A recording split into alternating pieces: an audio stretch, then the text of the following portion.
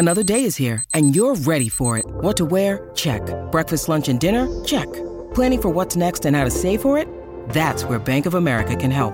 For your financial to-dos, Bank of America has experts ready to help get you closer to your goals. Get started at one of our local financial centers or 24/7 in our mobile banking app. Find a location near you at bankofamerica.com/talktous. What would you like the power to do? Mobile banking requires downloading the app and is only available for select devices. Message and data rates may apply. Bank of America N.A., member FDIC. It's time to play like a Jet with your host, Scott Mason. Play like a Jet. What does that mean? Gotta be feeling good about what Mike White's done today. On 3rd and 4, he'll look to throw. End zone, Moore! Touchdown Jets! Mike White! How about him? Elijah Moore, the 20, the 10, the 5, touchdown. Allen has time. Intercepted! Sauce Gardner's got it. Breaking away. Garrett Wilson. Wilson, a big play downfield. Wilson still going along the sideline. He's not going to go down. Allen tripped up. He could not get past Jermaine Johnson. Oh, look at the speed of Breece Hall. He's done it again. Breece Lightning. 62 yards for the touchdown. Rodgers in trouble again. And he's sacked again by Quinnen Williams. What a beast, number 95 for the Jets. Listen, thank you. This is Play Like a Jet. My name is Scott Mason. You can follow me on Twitter at PlayLikeAJet1. And it is time for end of week news and notes. So for that, we bring in our friend who's the co-founder over at U Stadium, Mr. Nicholas Spano. Nick, what's up, brother? You know, the year is over, and yet the news continues to churn on. I don't know if it's just that they use us because we're all gluttons for punishment in Jets news, but it works. So it's out there and we'll talk about it, I guess. So let's talk about this article by Jeff Howe and Zach Rosenblatt in The Athletic, and we'll get to the offensive coordinator search in a bit. But first, the guy that the Jets no longer have as the offensive coordinator, Mike LaFleur. According to Zach Rosenblatt and Jeff Howe, they had over a dozen sources, players, coaches, people affiliated with the team. So they did their best to cross-section people that weren't necessarily going to be loyal to one camp. Best I could tell, there was only one on-record source, though, and that was Calvin Jackson, who spent some time with the Jets in training camp and I believe was on the practice squad at one point. The rest of the people that were involved in this article remained anonymous, and that's understandable because especially if they're still with the organization, they're not going to want to be on record talking about the dirty laundry. But essentially what it boiled down to here is that Mike LaFleur frustrated a lot of the players. And you and I talked about this, Nick. Woody Johnson pays a lot of attention to what the players say and player feedback. That matters to him. And so when Elijah Moore, according to this article, at one point tells the entire locker room with the Packers that he's pissed off and that he's questioning his future with the team. And a couple days later at practice, he gets to the point where he tells Mike LaFleur to go F himself and tells him he sucks. Then he gets sent home. And then later that night requests a trade when Denzel Mims is requesting a trade. And then all the stuff with Zach Wilson, of course, you know that that's not going to look good to upper management, including Woody Johnson. The problem with Zach Wilson and Mike LaFleur essentially boils down to this. Mike LaFleur, at a certain point, just got tired of dumbing down the playbook and was frustrated with the fact that Zach Wilson wasn't making the kind of progress that he wanted. Zach Wilson was doing his best, but clearly he just wasn't able to function within what Mike LaFleur wanted. And Mike LaFleur and apparently some of the players were relieved when Zach Wilson got benched and they were able to go to Mike White. But ultimately, what stood out to me here is that whatever you think of Zach Wilson, and look, it's very possible that no matter what was done with him, he wasn't going to be good because obviously we don't know if the coaching was the X factor here. But what we can say, based on what was said in this article, and Nick, you and I have talked about this, is that Mike LaFleur has a certain way that he likes to do things. And yeah, he did simplify the playbook with Rob Calabrese. But as Steve Young mentions in this article, Zach Wilson is somebody who needed more of a big brother, somebody to look up to, somebody who is going to put his hand on his shoulder and say, Zach, I know we're having trouble here, but don't worry. We'll find a way to get this done. We'll work together. We'll figure it out. Unfortunately, Mike LaFleur was not that guy. Mike LaFleur was a guy who was a little bit distant. He was a guy that was really more, in the end, about tough love, and that's not what Zach Wilson needed. And I talked about this on Twitter, and I've used this example a lot before. People will talk about how Phil Jackson constantly went into good situations as a coach. Obviously, with the Bulls, he had Michael Jordan, Scottie Pippen. With the Lakers, Shaq and Kobe Bryant. But one thing he was the master of was figuring out how to manage people's psychology. And so if you go back to what happened with the Lakers, he was able to get the best out of Shaq and Kobe, keep them from killing each other, but also knew exactly which buttons to push. And he was always very hard on Shaq, even in front of other people. But with Kobe, he was a much softer touch. And in his book, he elaborated on it. He said, look, Shaq was from a military family. He was used to that kind of discipline. He was used to being called out in front of other people. It didn't faze him. With Kobe, it was a different story because Kobe was from a family with a father who played professional basketball. He'd grown up in Europe. He'd been all over the place. He wasn't used to having people be that direct and that tough with him, especially in front of other people. So it had to be done differently. The good coaches figure this out. They understand that each individual person is different and each individual person requires a different approach. Mike LaFleur clearly didn't understand that, and it really strained the relationship between him and Zach Wilson to the point where he wanted another quarterback, and Zach Wilson felt very distrustful of Mike LaFleur. To Salah's credit, he comes off as somebody who did his best to calm all the tensions. In the end, it wasn't a workable situation, and the Jets lost 6 games, but he does seem to be somebody who understands that being a head coach means trying to juggle a lot of different balls at the same time. And while the results in the end weren't good enough because they went 7-10, and as I said, they lost their last 6 games, there is hope that Robert Saleh maybe can turn things around if they can change a couple of things here in the offseason. But one thing that you do have to wonder about is the fact that Saleh seemed very resistant to make a move at offensive coordinator, even after everything we said with the strained relationship with the players and the fact that it appeared he wasn't on the same page, not just with Zach Wilson, Denzel Mims, and Elijah Moore, but also Garrett Wilson, who we noted at the end of the season said it looked like other teams knew exactly what they were going to do before they did it. As I said before, you could absolutely make a case for keeping Michael LaFleur because you could say he was hampered with really bad quarterback play. He's still growing into the job. You don't know exactly what you're going to get. You want to stay the course, and you don't want to handicap Robert Saleh. By the way, to that point, it doesn't sound like Woody Johnson directly ordered Mike LaFleur's firing. It seems like he sat down with Douglas and Saleh. They mapped out a plan. It was known that they all agreed that there had to be changes on the offensive side of the ball, but it appears that in the end, it was Robert Saleh and Mike LaFleur, as uncomfortable as it was for Saleh, agreeing that maybe it was better for LaFleur to move on because it was probably inevitable that he was going to be gone at some point. So a lot to digest here from this article. It was well-researched. It was well-written. So kudos to both Jeff Howe and Zach Rosenblatt for that. Nick, nothing startling here, although it was interesting to hear the exact words that Elijah Moore had for Mike LaFleur when that blow-up happened after the Green Bay game.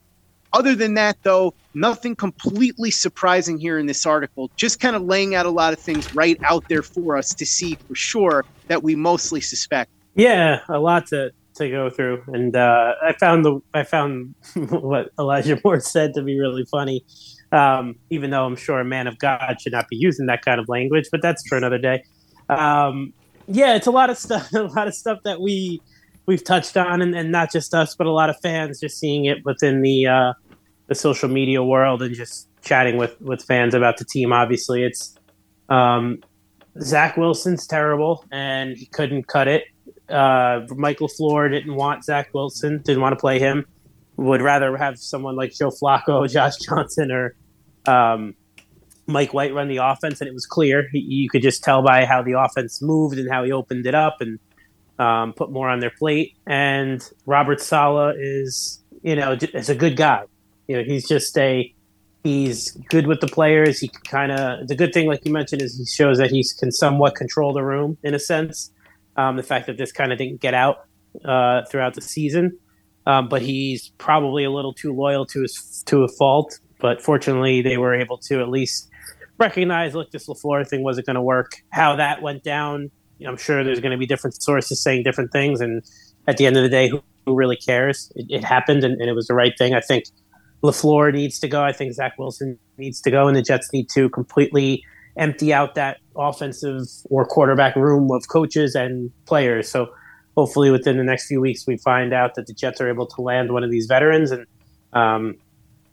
it won't be so much on a rookie play caller and a year two play caller, a rookie quarterback / year two quarterback, and them just not seeing eye to eye and, not really knowing what kind of character or what kind of person the quarterback that you just drafted is and how you have to coach him. I mean, that's a little bit alarming because you probably should have found that out in your, scouting process, speaking to people, what kind of learner and what kind of practice player and what kind of personality does this kid have? Who should we align to coach with this guy? So that's kind of, you want to fit with what's in your room. You got to find who can coach this guy, what kind of style.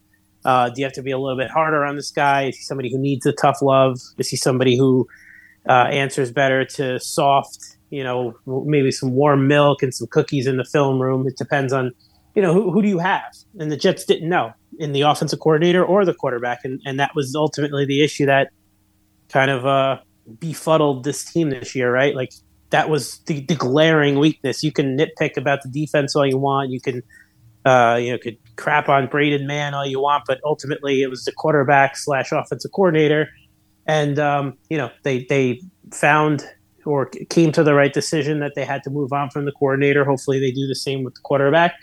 And in a couple of weeks, we can kind of put this all to bed and figure out how can this team, best put an offense together that belongs in the 2020s, not the 1920s.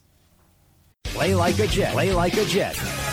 Nick, one of the veterans that we've been talking about as a possibility for the Jets, but a very long shot, is Lamar Jackson. And we know what's been happening on social media with him. He's been dropping hints.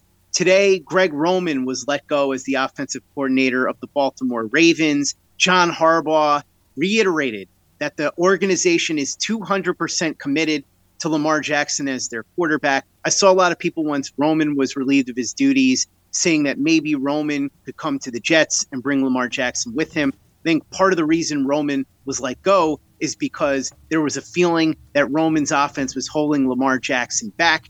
There are no guarantees that Lamar Jackson is back with the Ravens. If they decide to pay him, I think there's very little doubt he will be back. And I do ultimately believe they will pay him. They'll certainly franchise tag him. They're not going to let him just go anywhere. But I will say this, even if the Ravens decide to trade Lamar Jackson, which again, I do not think they will, but if they do, I find it very difficult to believe that they would trade him to a team in the AFC that could be a playoff competitor. Because the Ravens are going to be in a position where they're going to be fighting for the playoffs every year. They do not want to hand Lamar Jackson, their star quarterback, to a team that could be a playoff team and potentially knock them out of the playoffs themselves. And then you also get to the next part of it, which is if they don't have Lamar Jackson, who do they have? They don't have an answer for that. This is a guy who is their superstar quarterback, the face of the franchise. So I don't think that it guarantees that Lamar Jackson is back, but I do think that it strengthens the likelihood that he's going to be back. I've always believed he would be in Baltimore going forward. This made me think that even more so. And again, even if he does get traded at some point, I can't see why they would trade him to a competitor in the AFC. Yeah, today kind of put all that to bed, in my opinion, too. I think this was a, if you think of this as like a tug of war, a negotiation, right? This was basically the Ravens, loosening up the rope a little bit and just saying, hey, we're going to do what's right. We know how important you are. We just lost a playoff game where, honestly, if he played, they probably win that game. Not that Lamar is this great playoff quarterback anyway. We could have that discussion, I'm sure, down the line about the type of quarterback Lamar is and if he's even worth the draft picks and money they would take to get him. But for the sake of today and the conversation that happened with the Ravens, to me, it seemed like they made a concession and said, look, Lamar, we're choosing you over the coordinator. Lamar even had a tweet, like a quote tweet saying thank you to somebody saying that Lamar can run a pro-style offense. And that was clearly a shot, not a shot, or maybe just a comment towards the Greg Roman. They made a similar comment that the Jets did, right? He's going to look for future or other opportunities. Basically, they just said, hey, we're going to move on from you. We're not going to keep you for the last year of your deal. We want to try and bring in and make Lamar happy. And ultimately, it comes down, are they going to meet his contract demands? That's what it comes down to. If they don't and it gets ugly, they'll franchise tag him, and then it'll be on Lamar to see how ugly he wants to make it, because it's not that ugly yet. The deleting of a Twitter profile picture and just not being this rah-rah Ravens guy. It could get uglier. But right now, it just seems like the Ravens are going to take care of him. They're one of the best organizations in football over the past 2 decades. They're going to make the right decision, in my opinion, whether that is trading him for multiple first-round picks or finding a contract that works for both sides. I ultimately trust that the Ravens are going to make the right decision. And I think that's going to be paying him. Probably not what he thinks he's going to get, but pretty close to it, because they know he is super talented. He's such a huge part of what they do. But I think for Jet fans, it's probably in your best interest emotionally, because I know we tend to get tied up and really just focus on, and obsess about player X that becomes somewhat available, or if he sends out a tweet that you think means he wants to go somewhere else, and then Jet fans start going crazy with changing their avatars to Lamar pictures. I would say focus your energy elsewhere. I just don't, like you mentioned, even if Lamar was to become available, I just think that Atlanta Falcons deal would have been something that happened more than any kind of Jets deal. So I just don't see Lamar ending up anywhere near the Jets.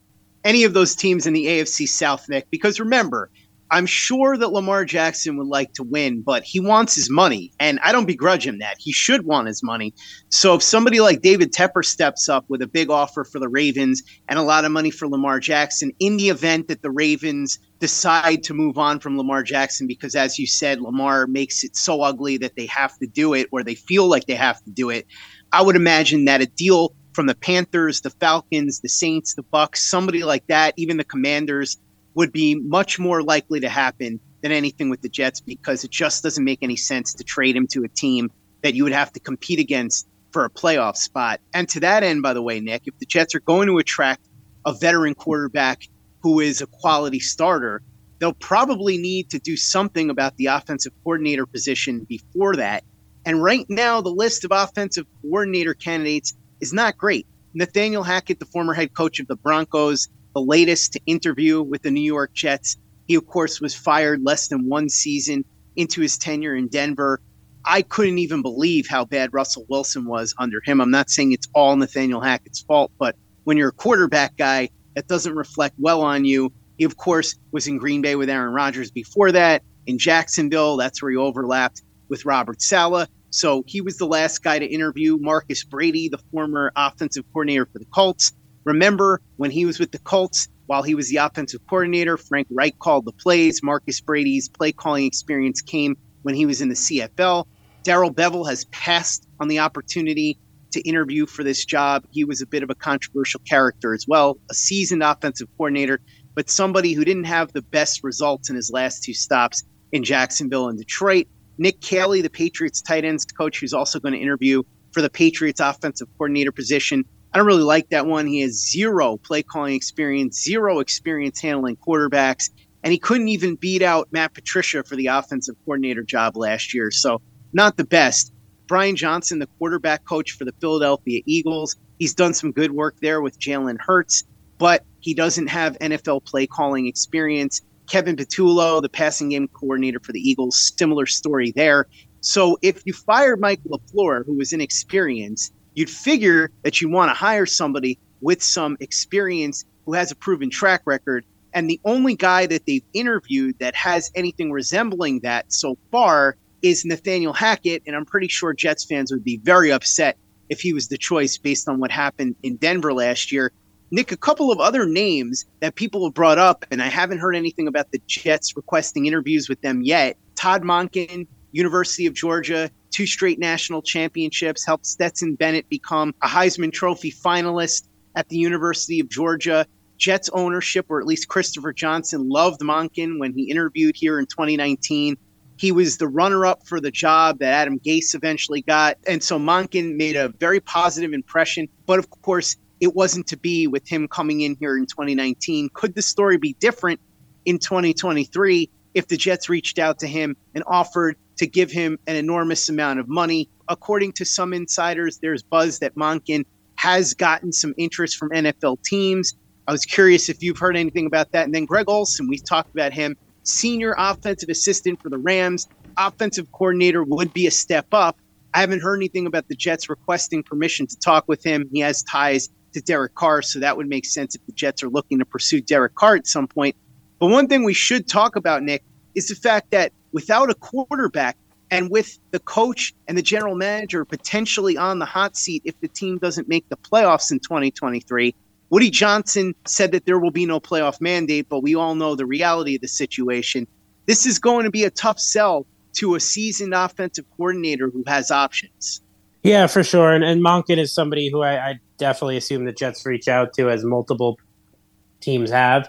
You now have, I think, up to 8. What's it? 8 teams are looking for offensive coordinators. So the timing for this for the Jets isn't great. Usually that number is probably within 3 or 4, if that. But for whatever reason, it seems like more coordinators are getting fired than head coaches this year.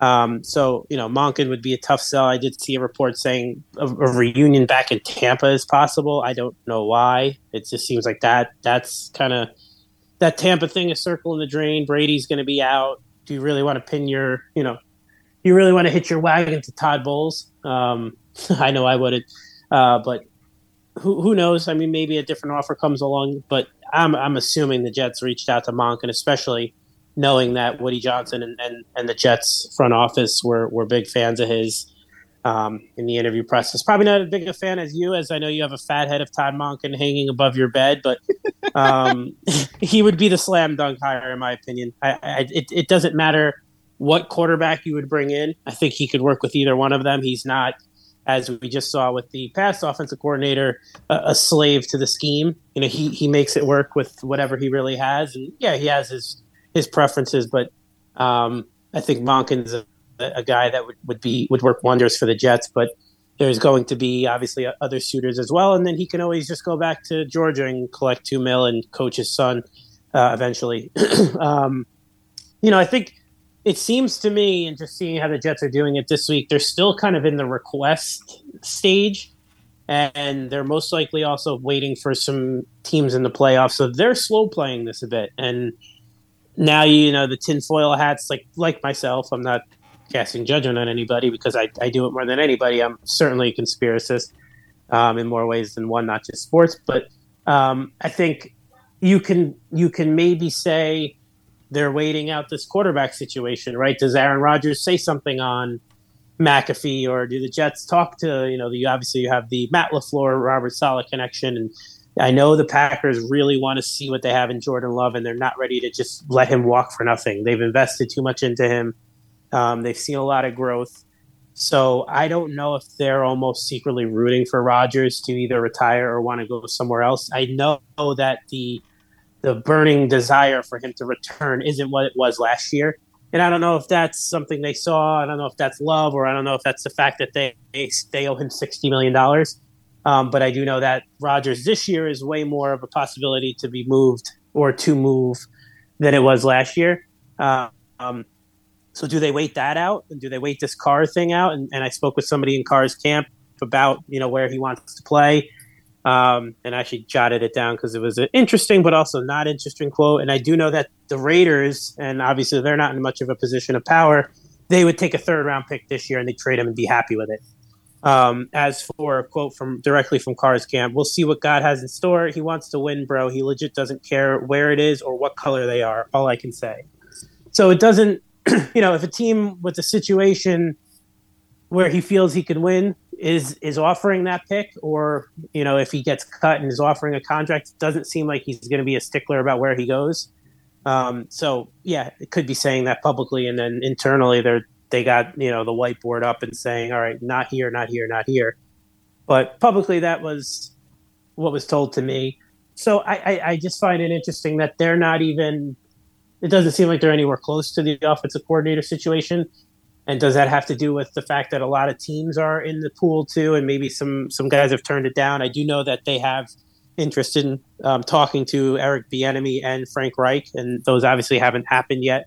They can speak to Reich if they want right now, but I was told that Reich is focusing on trying to land a head coaching job. So it seems like he's not going to go the Doug Peterson route and sit out, where I think I don't know if I was talking with you, Scott, about that, where it was Reich was going to try and sit out and just kind of, go like Doug did and come back next year and try and get a job. It seems like he wants to get back in there. So maybe he will take an OC job now that the Charger one opened up. I would assume he would take that one over the Jet one if it became available. So I would say Reich is an extreme long shot, unless someone, maybe the Chargers decide to go a different route and he doesn't like any of the other OC jobs. But I would say he's a long shot. And Bieniemy is getting his contract expires, so I don't believe you have to request him. I got to check on that, actually, because they're technically still in the playoffs and his contract hasn't expired because they haven't lost.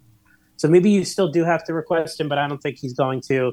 He could take a somewhat of a lateral move because he doesn't have that contract, whereas if you wanted to talk to an OC on another team, you'd have to request it because they're still under contract and it would be a lateral move if someone were to do that. So I do know those are two names, and I know Joe Brady is a name they want to talk to. Obviously, the Bills are still in the playoffs. And the one that's interesting is the Greg Olsen one, because I know that they do want to talk to him and they do like him, but there's nothing prohibiting them to do that. Maybe he's still trying to see what's going on with the Rams. I know that coaching staff is still in flux with who's coming back. So I think there's just a lot of balls out there in different courts, and they're kind of waiting for one maybe to go their way. But, I mean, you can't be thrilled with the names you've seen so far. I mean, obviously you have the first batch of guys who are all inexperienced guys, and then you get the Hackett one, which I'm not as disgusted with as a lot of fans because I could separate the fact that he was a miserable head coach, even worse than some of the bad ones we've hired the past few years. As an OC, you don't love it, and he doesn't have too much experience. Obviously, he didn't call plays with the Packers, but he's done some nice things with certain guys elsewhere, in other spots, and some players around the league are fans of his. So I don't hate it as much, and if it has, and I don't think it has much to do with Rodgers, because at the end of the day, I don't think Rodgers cares about Nathaniel Hackett or not. He could find, Nathaniel Hackett in one of his, I was going to say something pretty bad for the show, but I'll keep it PG. In one of his trips, if you will, around the world, you can find a Nathaniel Hackett anywhere. It's not like this guy's anything special, but if it has even 2% of an influence, it's worth kind of at least talking to him about. So they're not anywhere close to a hire yet, and I still think there's more names to come. Nick Spano, co-founder of U Stadium, thanks so much for coming on and talking about the end-of-week news and notes with me. Really appreciate it. For those that haven't checked out U Stadium yet, you're missing out because you could take advantage of the Takes feature. And when you use the Takes feature, guess what? You could win money without risking any of your own. And what could be better than that, right, Nick? Yeah, man, I'm telling you. Well, last week we had some big-time playoff, basically free money. Essentially, we had a deal where we 5x'd your deposit if Josh Allen threw or ran for a touchdown. It's a basic, unless he, on the first play of the game or the first drive of the game, got knocked out, you're guaranteed to get that 5x. So you deposit $100, you're getting $500 based in points. And we got some really fun stuff for the playoffs. So check out the U Stadium app, download it.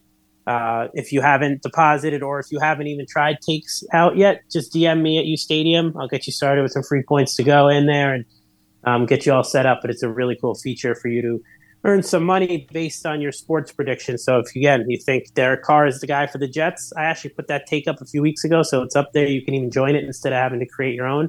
Just join my take, agree on it or disagree, wager your points, and then based on the outcome, if he becomes a Jet or not, points are awarded to the winning side. And you can cash those out. So it's a really cool feature. Make sure you check out the Takes feature over at U Stadium. Check out PlayLikeAJet.com and the Play Like a Jet YouTube channel. We've got some awesome all 22 breakdowns up on our channel. So make sure that you watch them and subscribe if you haven't already. YouTube.com/PlayLikeAJet. Visit our store, tpublic.com. That's teepublic.com. We've got the John Franklin Myers, Quentin Williams, Bless You, Thank You shirt, the Play Like a Jet logo shirt, caps, mugs, hoodies. It's all there. tpublic.com. That's teepublic.com. And be sure to give us a 5-star review for the podcast on iTunes if you haven't done that already. Easy way to help out the show if you like what we're doing. Doesn't take you much time, doesn't cost you any money, but it goes a long way to help us out. So if you could go ahead and do that for us, we'd be quite grateful. And for the latest and greatest in New York Jets podcasts and content, you know where to go. That's Play Like a Jet Digital and PlayLikeAJet.com.